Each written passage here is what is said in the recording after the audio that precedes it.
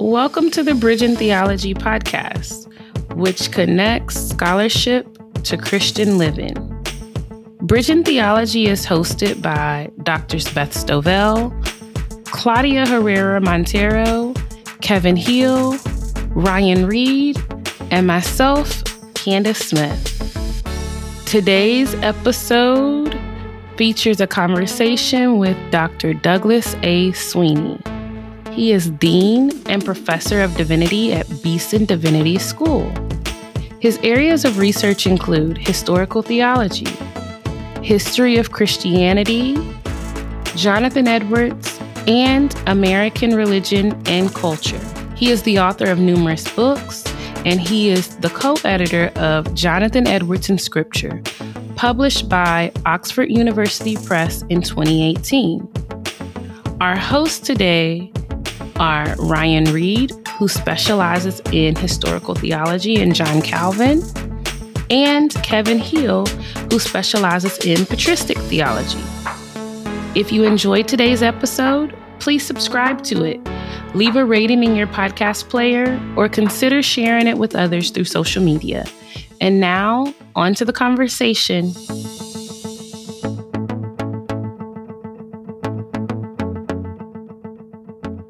Good afternoon, Doug. We're so excited to have you on the podcast today. Let's jump right in.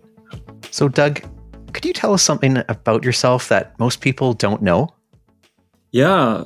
When I was a boy, I was a caddy, and I caddied for several people who in the late 1970s and early 1980s were very famous professional golfers. Doug, was that because you were like a good golfer yourself, or did that just kind of good fortune, or how did that work out? I was a mediocre golfer. I caddied at a very hoity-toity private golf club that was people waited years to join so they could play the course, and I got to play it for free. Nice. Wow. Because I worked there every Monday. So I got a little bit better when I was a caddy, but I was never very good. Okay. Do you still golf or no? I don't find the time for it much anymore. I still like it, but when my son was a teenager, we'd play once or twice a summer just to have some good father-son time, but it's been a while since I played. So, Doug, we were interested to just hear, we're always interested just to hear about kind of how God led you to where you are today and kind of the discernment process behind that, and just even the happenstance, God's providence behind that. So how did you, what led you to the path of becoming a scholar of American history, academic dean, even a husband, father? It's as much as you want to comment on that, but how has God led you to where you are today?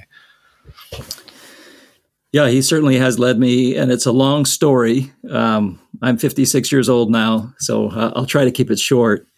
But I entered college. I went to Wheaton College in Illinois outside of Chicago, and I entered as an economics major who was headed to law school. And turns out that's not what God had for me. But I didn't know that until I was in a class the spring semester of my sophomore year of college with the man who became my college mentor and still is something of a mentor for me today, named Mark Knoll, who offered a class on the Reformation. And it was a life-changing class for me, at the end of which the only thing I knew for sure was that I wanted to keep studying these subjects. And I wanted to switch from being an economics major to being a history major. I had no idea where that was headed. I really simply knew that I loved this stuff, and God was using it to change my life. And I wanted to keep that going. So I graduated with a history major in December of 1986. Wasn't sure what I was supposed to do next. I went to seminary to try to figure that out. I went on from seminary to a PhD program in Nashville, Tennessee at Vanderbilt University, thinking all the while I would really like to teach, but there's probably lots of other things I would enjoy doing too. And the job market is tight when it comes to faculty positions. So I remained open-hearted and open-handed about it all, and then finished my PhD and wound up getting a job at the Jonathan Edwards Project at Yale University when I was done. And so sort of became a Jonathan Edwards guy then, spending every day of my life transcribing his manuscripts and teaching about him and hosting conferences and hosting visiting scholars who wanted to work on Edwards manuscripts. After that, went to Chicago and taught at Trinity Evangelical Divinity School for 22 years, at the end of which time I was very comfortably ensconced, had kind of a cushy teaching load and a nice group of PhD students to work with and plenty of sabbatical time for research and writing, and enjoyed it a great deal. Kind of hearkening back to my sophomore year of college, I was always also an academic who had administrative abilities and some inclinations. And in the academy, you two know, that's not commonplace. Yeah. Most profs run for the hills when the dean or the president of the school asks them to do something administrative. Yeah. And I was just never that way. And so I always wondered, should I do something administrative? And to cut to the present, in the late fall of 2018 and the winter and early spring of 2019, God really did work in a very special way in my life, taking me from being very comfortable where I was and uninterested in becoming the dean of Beeson Divinity School at Stanford University. And then within about a 2-month period of time, moving me from that kind of comfort zone to the conviction that if I was offered the deanship at Beeson, I should take it because that's what God wanted me to do. And I was offered the deanship. And at that point, my wife, Wilma, who'd been praying with me about this for several weeks, had never been in the state of Alabama. Wow. And so we agreed together that it was God's will for us to move to Birmingham and assume the deanship of Beeson before she'd ever seen the state the school was in, let alone the school.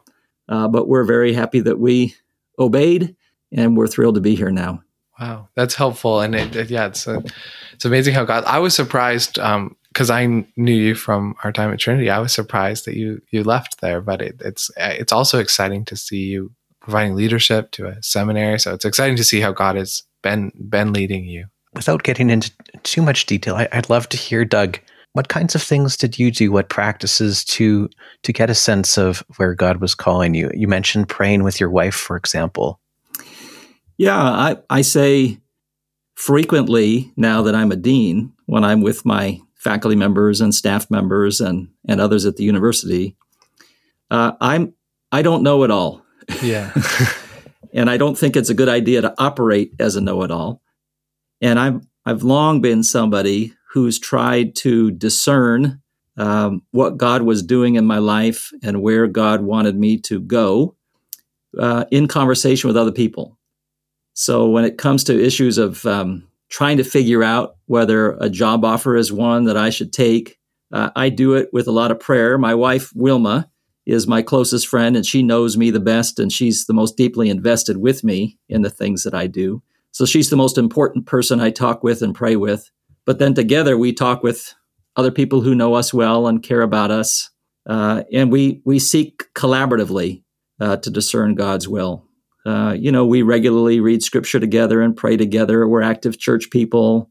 We talk to our pastors about these things for guidance.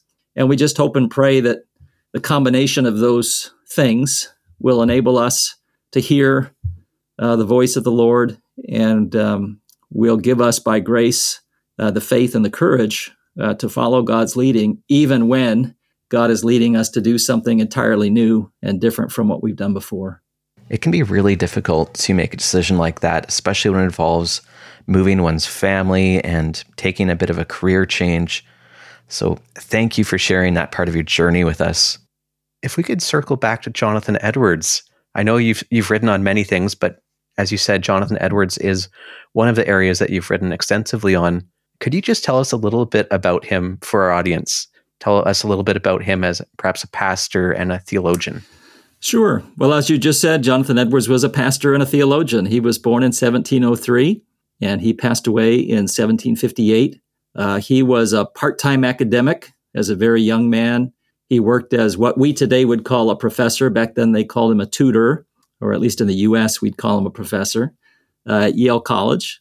And at the end of his life, he was the president of what became Princeton University. They called it the College of New Jersey back then. And he was very influential in schools for much of his life, but he spent the bulk of his life serving as a pastor, first in Manhattan, and then in Connecticut, most famously in Northampton, Massachusetts, where he served from the mid-1720s all the way until his church fired him in 1750. And then from 1750 until the end of 1757, he moved west in Massachusetts to an Indian mission called the Stockbridge Indian Mission, and served as a missionary and a pastor, and wrote a lot of important theological work in Stockbridge as well. And then again, at the very end of his life, moved to Princeton, New Jersey, where he served as the president of the school and died young at the age of 54. I don't know about you, Ryan, but my ears perked up when I heard that he was fired from being a pastor, because now I think many churches would eagerly wish they could find somebody like Jonathan Edwards. Could you tell me why he was fired? It's more complicated than what I'm about to say will suggest. But the straw that broke the camel's back, in his case, in 1749 and 1750, was his decision to change the policy at his church regarding membership. So he inherited a policy from his maternal grandfather, whom he succeeded in the 1720s at the church in Northampton. His grandfather had come to the conclusion as a young pastor in the 1670s that the Lord's Supper or the Eucharist was what he called a converting ordinance. And what he meant by that was it's not an ordinance that should be restricted to people who have already been converted, but it's an ordinance that can also aid in people's conversions. So he opened church membership and access to the sacraments at the congregation to everybody who lived a decent moral life. And back then, people like Stoddard were living and serving in an officially Christian culture. So people also had to profess belief in the truth claims of the Christian faith. But people did not have to be able to give a testimony to a converting work of God, a special saving work of spiritual regeneration in their lives before they could become full and communicant members of the church. And that's the policy Edwards inherited. He worked together with his grandfather from 1726 to 1729. His grandfather passed away in 1729. Edwards became the sole pastor of this church. And for many years, he just kept his grandfather's policy in place. After the revivals of the Great Awakening began to die down in the 1740s, Edwards came to the conclusion that the Lord's Supper ought to be restricted again to people who had been genuinely converted and were exhibiting lives of authentic, vital, personal faith in Jesus. And a lot of the older men in town in particular, who'd kind of come up under his grandfather, became upset that he was trying to do that. And this led to a major controversy, at the end of which they fired him. When I hear that, I just think that the more things change, the more they stay the same.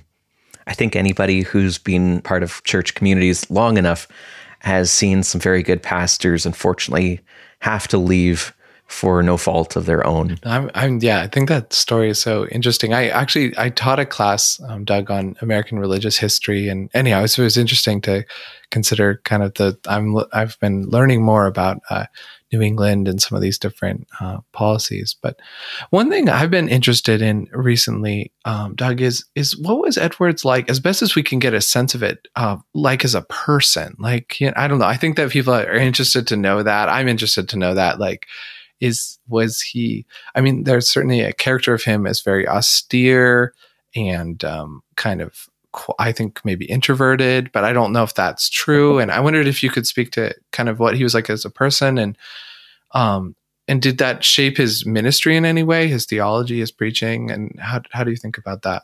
Yeah, physically, he was tall and thin, and his body was never very robust. He had a number of physiological, they were connected to the stress in his emotional life, but he had several physiological breakdowns over the course of his life. Times when he was just down and out for several weeks, sometimes months at a time. He did try to get some exercise. He liked to chop wood. He liked to ride horseback. He liked to take long walks in the country. So he did get a little bit of exercise. But he was also a very bookish, exceptionally intelligent person, and lots of bookish, exceptionally intelligent people probably listening to this podcast can identify with this. He had a profound interior life, which made him feel a little bit unusual, a little bit different from most people. And I think that sense of difference and that the isolation sometimes it bred for him contributed to the problems he had with some of his people. Okay. But generally speaking, I think he was also a very wonderful pastor. I don't think pastors need to be extroverted to serve well. And one of the reasons why Edwards' sermons were so rich and Edwards' writings were so ingenious is because he had a little bit of introversion in him and enjoyed spending time reading and praying and writing. He confessed to struggling a little bit with pride as a young man, and that was probably related to his feeling that he was unusual. Sometimes he felt bad about that. Other times he felt proud about that. Yeah. But I think generally he was a good man, had a wonderful wife, Sarah, with whom he was deeply in love. They had 11 children together, a convivial, busy household.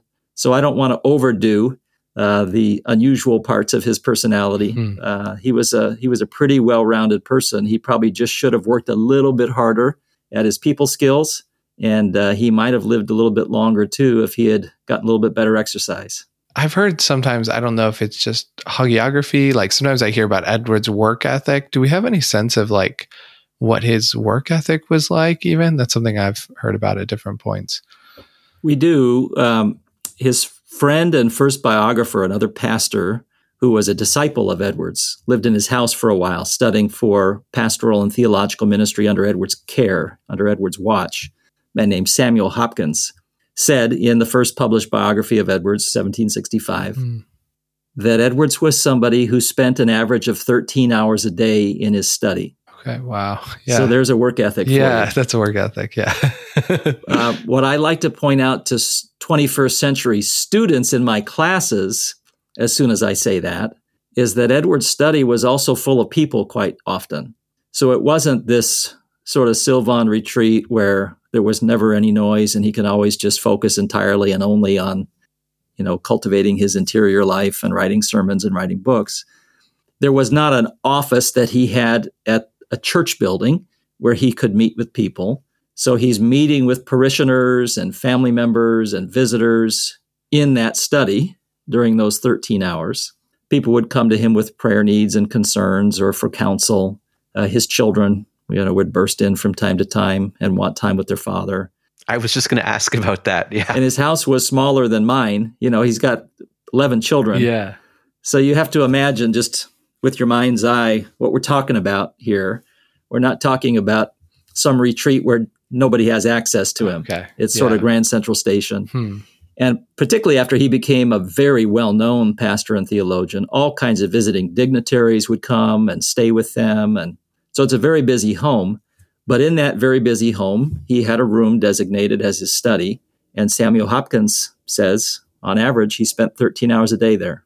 We'll probably explain some of the health difficulties, like you're saying, though. Maybe you should exercise a little more, like you said. So, yeah.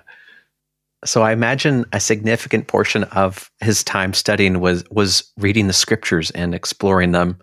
Can you tell us a little bit about Edwards' approach to the purpose of studying scripture in the Christian life, and also about the role of the Holy Spirit in this study of scripture? Yeah, Edwards was not very unusual in his understanding of the Bible and the role of the Holy Spirit in helping us to learn and understand and apply and preach the Bible. He thought the Bible was the Word of God. He thought there are lots of ways in which we can develop knowledge of God, but he thought that the most direct, clear way to come to the most important kinds of knowledge of God is by reading the Bible. He had a very high view of the inspiration of the Bible. He pretty much thought it was divine speech and writing, and he didn't use the word dictation, but compared to even a lot of the ways more conservative Protestant theologians today would talk about the doctrine of Scripture, he sounds like he's got an exceptionally high view. In other words, he'll say sometimes that the Holy Spirit indicted, which almost means sort of just spoke through the people holding the pens, the words that they were to write down in what became the canonical books of the Scriptures. And because the Scripture comes from God, and the prophets and apostles who wrote the biblical materials were functioning as oracles of God, he thought the Bible had inherent power to save and sanctify and equip people for living lives of discipleship and witness to God and the gospel. And he thought the most important help one could get in understanding and interpreting and teaching other people about the Bible was from God's own Spirit. The same Spirit who inspired the people who wrote the texts was the Spirit we should depend on for understanding the text well. And of course, the Bible itself says things like that. Edwards appealed frequently to 1 Corinthians chapter 2, in which the Apostle Paul is talking about the difference that the Holy Spirit makes for the ways in which we understand God and God's speech to us. Again, though, by the standards of Reformed Protestantism in the 18th century West, Edwards was, pretty typical in these respects. Whereas today, even very conservative people would place a very strong emphasis on the humanity and the history behind and the sort of circumstances of the humans who wrote the biblical materials for information that should be brought to bear in the interpretation of the Bible. And of course, also refer to the divine authorship of Scripture and talk about the importance of the Holy Spirit. I think if you set Edwards up against a typical conservative Protestant today, Edwards would be somebody who would spend comparatively less time on the human dimension of Scripture and comparatively more time on the divine dimension of Scripture. So I was reading part of your book, Edwards the Exegete, and really enjoyed it. I assume he came at Scripture with a familiarity and probably a confession towards things like the creeds, the Nicene Creed, the Apostles' Creed, perhaps the Athanasian Creed. Is that correct? Did he have a sort of what we might call a Nicene faith? He did. He had a Nicene Trinitarian faith, but he didn't talk a lot about the creeds. He talked a lot about confessions. He raised his family up on the Westminster Confession. He used it as a frame of reference for interpreting Scripture. And the confessions, of course, the early Protestant confessions, oftentimes appeal to the ancient creeds. So he was not anti-creedal, to be sure, but he's a Congregationalist in a period of time where the biblical interpretation and the Christian practice and the preaching practices and so on were shaped most profoundly by some of the early modern Protestant confessional materials. And so you get his creedalism kind of through his confessionalism, and then also through some of the more scholastic theologians that he read and commended to other people to read. Which sorts of theologians, like Thomas Aquinas, or? Well, he did read Catholic authors, but his favorite scholastic theologians, and we know this because he told people about it, his favorite polemical scholastic theologian was Francis Turretin, a Genevan Calvinist who wrote an Institutes that was very important to Edwards. And then his favorite theologian of all, his favorite work other than the Bible, as he famously told one of his students and friends, was the massive systematic theological work of Peter van Maastricht, who was a Dutch Reformed pastor and academic theologian as well, who wrote a Latin multi-volume tome referred to as the Theoretical Practica Theologia, or it's a theology that's both theoretical and practical simultaneously. And Van Maastricht was a member of a group of people that's sometimes referred to as the Nadere Reformatie movement, the Nearer or Further Reformation movement in the Netherlands, which is a lot like English Puritanism, but in a different context, a different set of resources, so on. And so Edwards had a great affinity to him and followed Van Maastricht in a number of ways. This is the question I really wanted to ask you, Doug. It relates to my research and I think just human concerns. So one of the most important questions of what is the purpose of life and how does that connect to happiness? And so I wondered how Edwards would kind of approach those questions. And I know there was some, if my understanding is correct, some pretty significant debates in the 18th century around this question of self-denial, happiness. Eudaimonism is a big word for that. So how did Edwards think about happiness and the purpose of life? Like, that all important question. Well, as a Westminsterian Reformed pastor, he might well have said, well, the purpose of life is to glorify God and enjoy him forever, to quote some of the language of the Westminster Standards. And the enjoyment of God, of course, then was also very important to him. And he did reflect on what it meant to enjoy God pretty extensively. But as you know, there was controversy in his own 18th century context about the eudaimonistic tradition. Mm-hmm. The word eudaimonism comes from a Greek word eudaimonia, which is often translated happiness, but can also be translated well-being or human flourishing. And in the eudaimonistic tradition, which dates all the way back to the ancient Greeks, you don't have to be a Christian to be a eudaimonist. Yeah. In fact, the most famous eudaimonist of all was Aristotle. Mm-hmm. But Aristotle's eudaimonism was Christianized in the ancient church and kind of Protestantized in the early modern world of Jonathan Edwards. Mm. And for eudaimonists, self-love was distinguished from abject selfishness. And the teaching was, when God regenerates someone, reorients someone's soul, reorders someone's loves, transforms someone's affections, God does not wipe out or eradicate that person's desires and passions, that person's self-love. Rather, God transforms that person's self-love and reorients that person's self-love in relation to the love of God.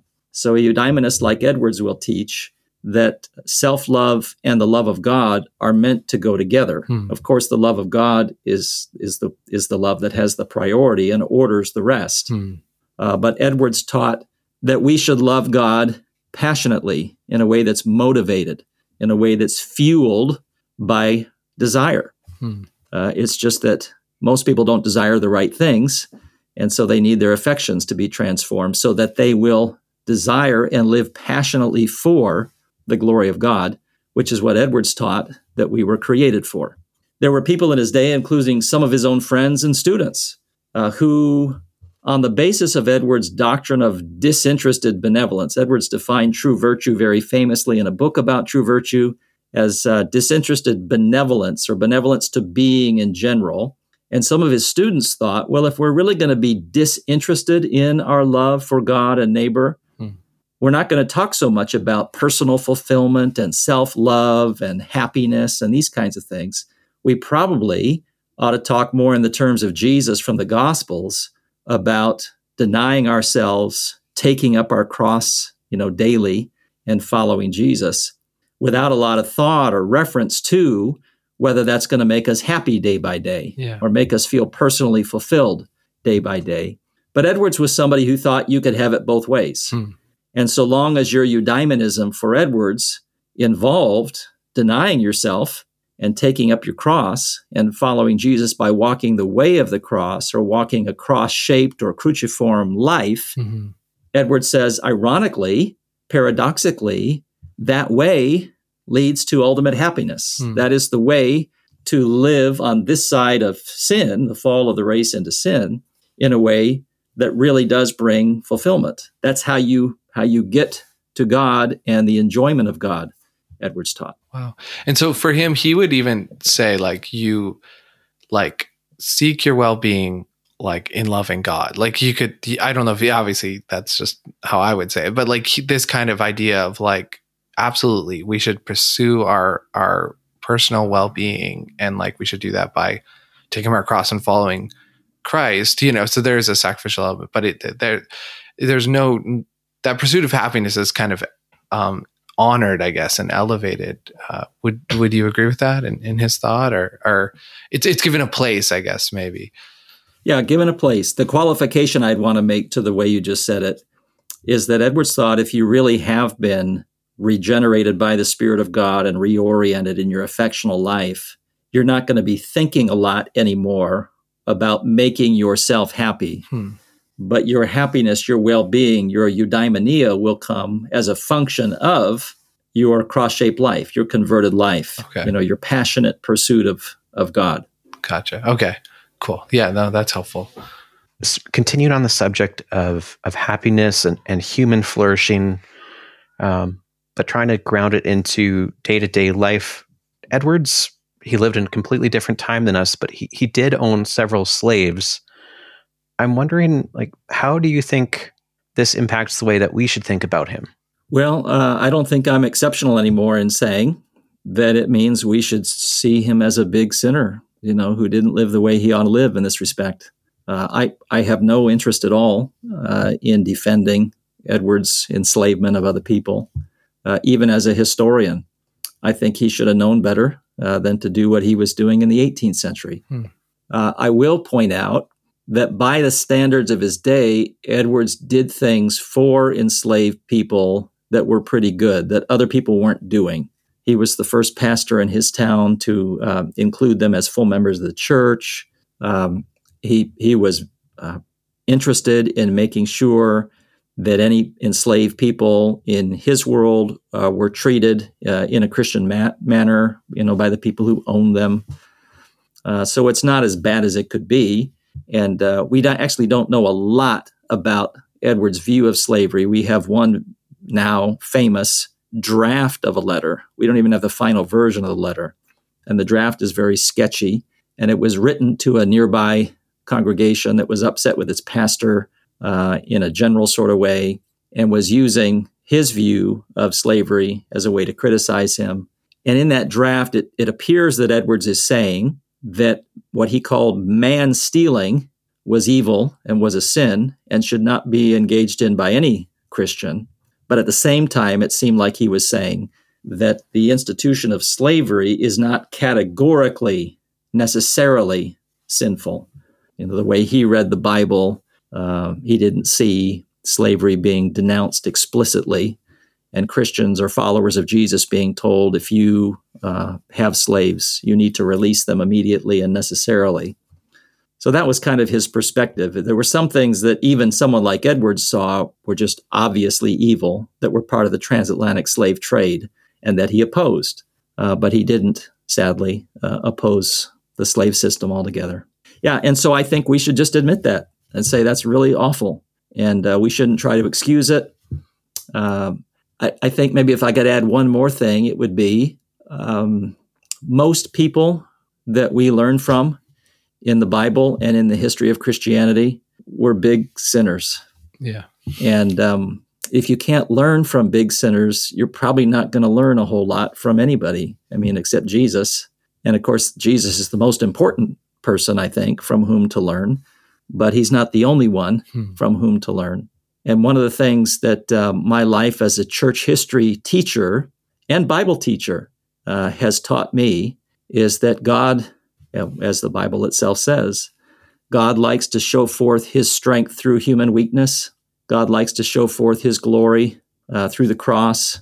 God can, as more modern simplifiers of this notion have said, God can draw a straight line with a crooked stick. And I think this can be an encouragement to people like me. I don't know about you, but I'm fully aware of my own sinfulness and ignorance and limitations, finitude. And I sure am glad that God can use puny, bad people like me to do good things. And I think that's the takeaway that I'm hoping students and even listeners of this podcast will consider. I think we're raising up kind of a generation of people now who haven't learned history in a very sort of thoughtful, wise way. Too many people in our own day assume that history is, has good guys and bad guys, and they're mostly bad guys, and there aren't many of the people from the past that we can learn from today. And I think that just impoverishes our education, impoverishes our learning. So if there's a way of sort of calling evil, evil, calling sin, sin, without concluding that therefore we have nothing to learn from anybody else and just always taking the moral high ground and getting snooty about the past and being condescending towards the kinds of sinners who came before us, I think maybe we could learn some things and even be a little bit more self-aware about our own sinfulness in the present and try to correct some of the things we're doing wrong. So that sound means it's time for our intermission questions. I'll start things off. Doug, imagine if you've won an all-inclusive trip to anywhere in the world. Where would you go? I would want to take my son and daughter-in-law to Lauterbrunnen in Switzerland. It's a beautiful place. We love it. My wife, Wilma, and I have been there a number of times. It's gorgeous. I mean, God's beauty is on display there in a nearly unparalleled way. And my son was there with us when he was a little boy, but my daughter-in-law has never been there. So I'd like to take them to Lauterbrunnen. Wow, it sounds great. It's a classic question, Doug, but if you had to have coffee or tea or whatever you're drinking with a historical figure, who would that historical figure be?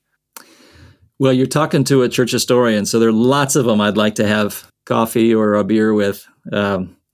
But if I had to pick just one, it would be Martin Luther. Okay. I'm a Lutheran. Mm-hmm. I'm very much drawn to Luther's kind of theology, his way of being a pastor. He too is somebody who did some pretty horrible things. Mm-hmm. So I certainly don't want to defend all the evil in his life. Yeah. But he's benefited me tremendously, and he was just a fascinating person.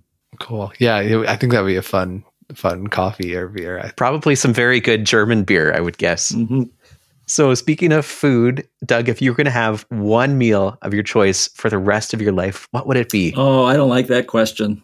I don't want to have just one meal the rest of my life. And I guess if I had to pick one, it'd be veggie intensive. Then there's more friends of mine that would share the meal with me. I'd probably be healthier.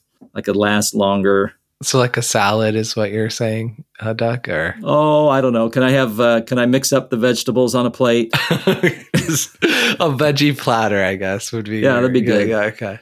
Yeah, you're trying to live the opposite of Jonathan Edwards and have a little more health in your life.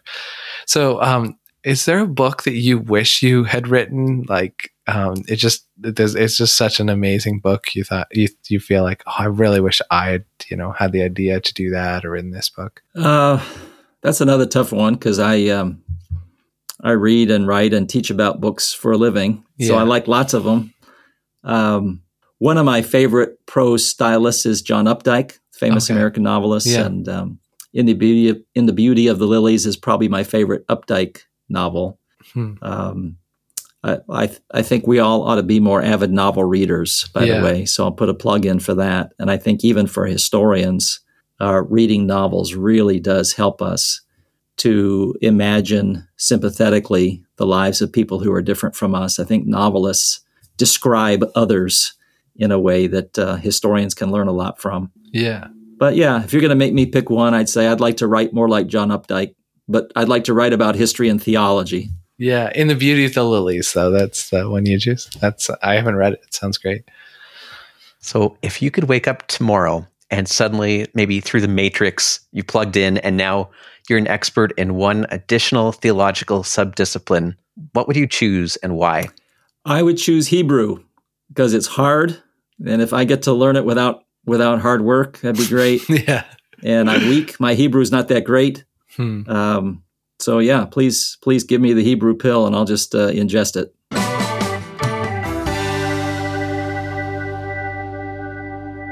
I'm interested in the way that our understanding of our own history shapes us, and I think that maybe this is an apologetic point for you, but I remember when I went to seminary, there's just such a high view of scriptural study and, in all Christian circles, I think, especially in Protestants, but the importance of tradition and church history sometimes, I don't know if it's always emphasized as much. But how would you talk about the history of the church, the study of the church history as formational for Christians and how it helps us grow in our love of God? So how would you talk about those things? Well, in a lot of different ways. I certainly don't want history to displace the study of Scripture. I'm a Lutheran Protestant who thinks that the main event in theological study is the exegesis and application of the Bible. But I like theologians and preachers and teachers who unpack the Bible and interpret it, apply it theologically, doctrinally. And I think if you're going to do that well, you need to know the Christian faith as it's been transmitted through the centuries of the history of Christianity. Mm-hmm. You need to know how it is that others in the body of Christ, past and present, both at home and around the world, interpret and apply and try to live out the teachings of Scripture. I think you really don't know what it means to be orthodox without church history. Most of my favorite biblical interpreters are older figures who are less afraid than exegetes are today to kind of go for it theologically. Yeah. Because they did so within guiding rails provided by biblical theology and the Christian tradition. Yeah. And that gave them a little freedom to make some mistakes or do things they weren't entirely sure about for the sake of edifying other people. And you can't do any of those things if you don't know church history. I became a scholar and a seminary professor because of church history, because God was using church history to turn some light bulbs on for me that had never been turned on before. I grew up in a church context, and it was a good church context. It was an evangelical congregation that taught the Bible well and promoted faithful Christian living and world Christianity and missions and all kinds of good things. But it wasn't a context where I learned a lot about the history of the practice of Christianity, the history of the interpretation of the Bible, the history of worship, the history of pastoral ministry, the history of Christian thought, Christian cultural engagement, Christian worldview thinking. Mm-hmm. And those are the things that church history helped me to learn about. And those are really important ways of kind of fleshing out a really full-orbed, incarnational Christian life and Christian witness, and even Christian preaching and Bible teaching ministry. No, that's helpful. Yeah, I think I have a similar background. So I'm a historian and church historian myself. So I'm very sympathetic to what you're saying, but I do think that you've said that very well. And yeah, thanks for just talking about the importance of history. As a Christian scholar who studied the history of exegesis, what advice, if any, would you give to today's pastors and preachers as they try to preach and teach faithfully? Oh, I think the number one piece of advice I'd give them is a piece of advice that was implied in my answer to the last question. My piece of advice would be, don't think of yourself primarily as a historian. And I say that as a historian. Yeah. I love historians. It's not just that some of my best friends are historians. I myself am a historian. But I agree with Luther and Edwards and all kinds of other people in the history of Christianity that the Bible is God's word, and the Bible is given to us in canonical form, and the Bible has a storyline, and the Bible has teachings and themes that run through the whole canon. And if we're going to be faithful in helping people understand the Bible, we need to help them see these things. So our sermons and Bible lessons should not be just kind of history lessons with a moral to the story tacked on to the end. They should be occasions in which we open up from a particular passage of Scripture the Word of God and interpret particular passages of Scripture in relation to the main themes that they exhibit and the ways in which they're connected to the rest of the history of redemption narrated in Scripture. And I think if we do it in those ways, our people will come to know God better rather than just know how particular sentences of an ancient text would have been understood by their original hearers, which is also an important thing to help people understand. It's just not the main thing that I think God wants us to help them understand. And I'd like it if preachers and Bible teachers today help people understand how the sinews of Scripture, the themes of Scripture, the storyline of Scripture, the doctrines of Scripture are themselves practical. So when we get to application in sermons, it shouldn't just be the little moral to the story tacked onto the history lesson, but it should be why it is that these weighty things of God that He has condescended to reveal to us matter for the way we live our daily lives. Awesome. Completely agree. Thanks. I think it's going off this, Doug, but because I'm interested in when I first met you at Trinity, something you were thinking a lot about at that time was theological education. And I imagine that's still the case today now that you're an academic dean. And so I'd be interested, as you're training pastors who are preaching and will be leaders in the church and the world, how do you think about theological education, I guess specifically in North America, but are there things that excite you about it? Are there concerns that you have? And then I guess the big question here is like, is there hopes that you have for pastors and theological education as pastors are trained to lead the church in the world? Yeah, I have a lot of hope. I believe that Jesus was right in Matthew 16 when he told Peter and the apostles that the gates of hell will not prevail against the church. I believe that students like ours here at Beeson Divinity School offer all kinds of reasons to hope about the future of pastoral ministry and the health of the church. They're just wonderful. My biggest concern would be that fewer and fewer people anymore care whether their pastors know what they're talking about. Frankly, I mean, I don't want to overstate the case or be mean, but there are lots of churches today who just want somebody who's good on stage and relatable.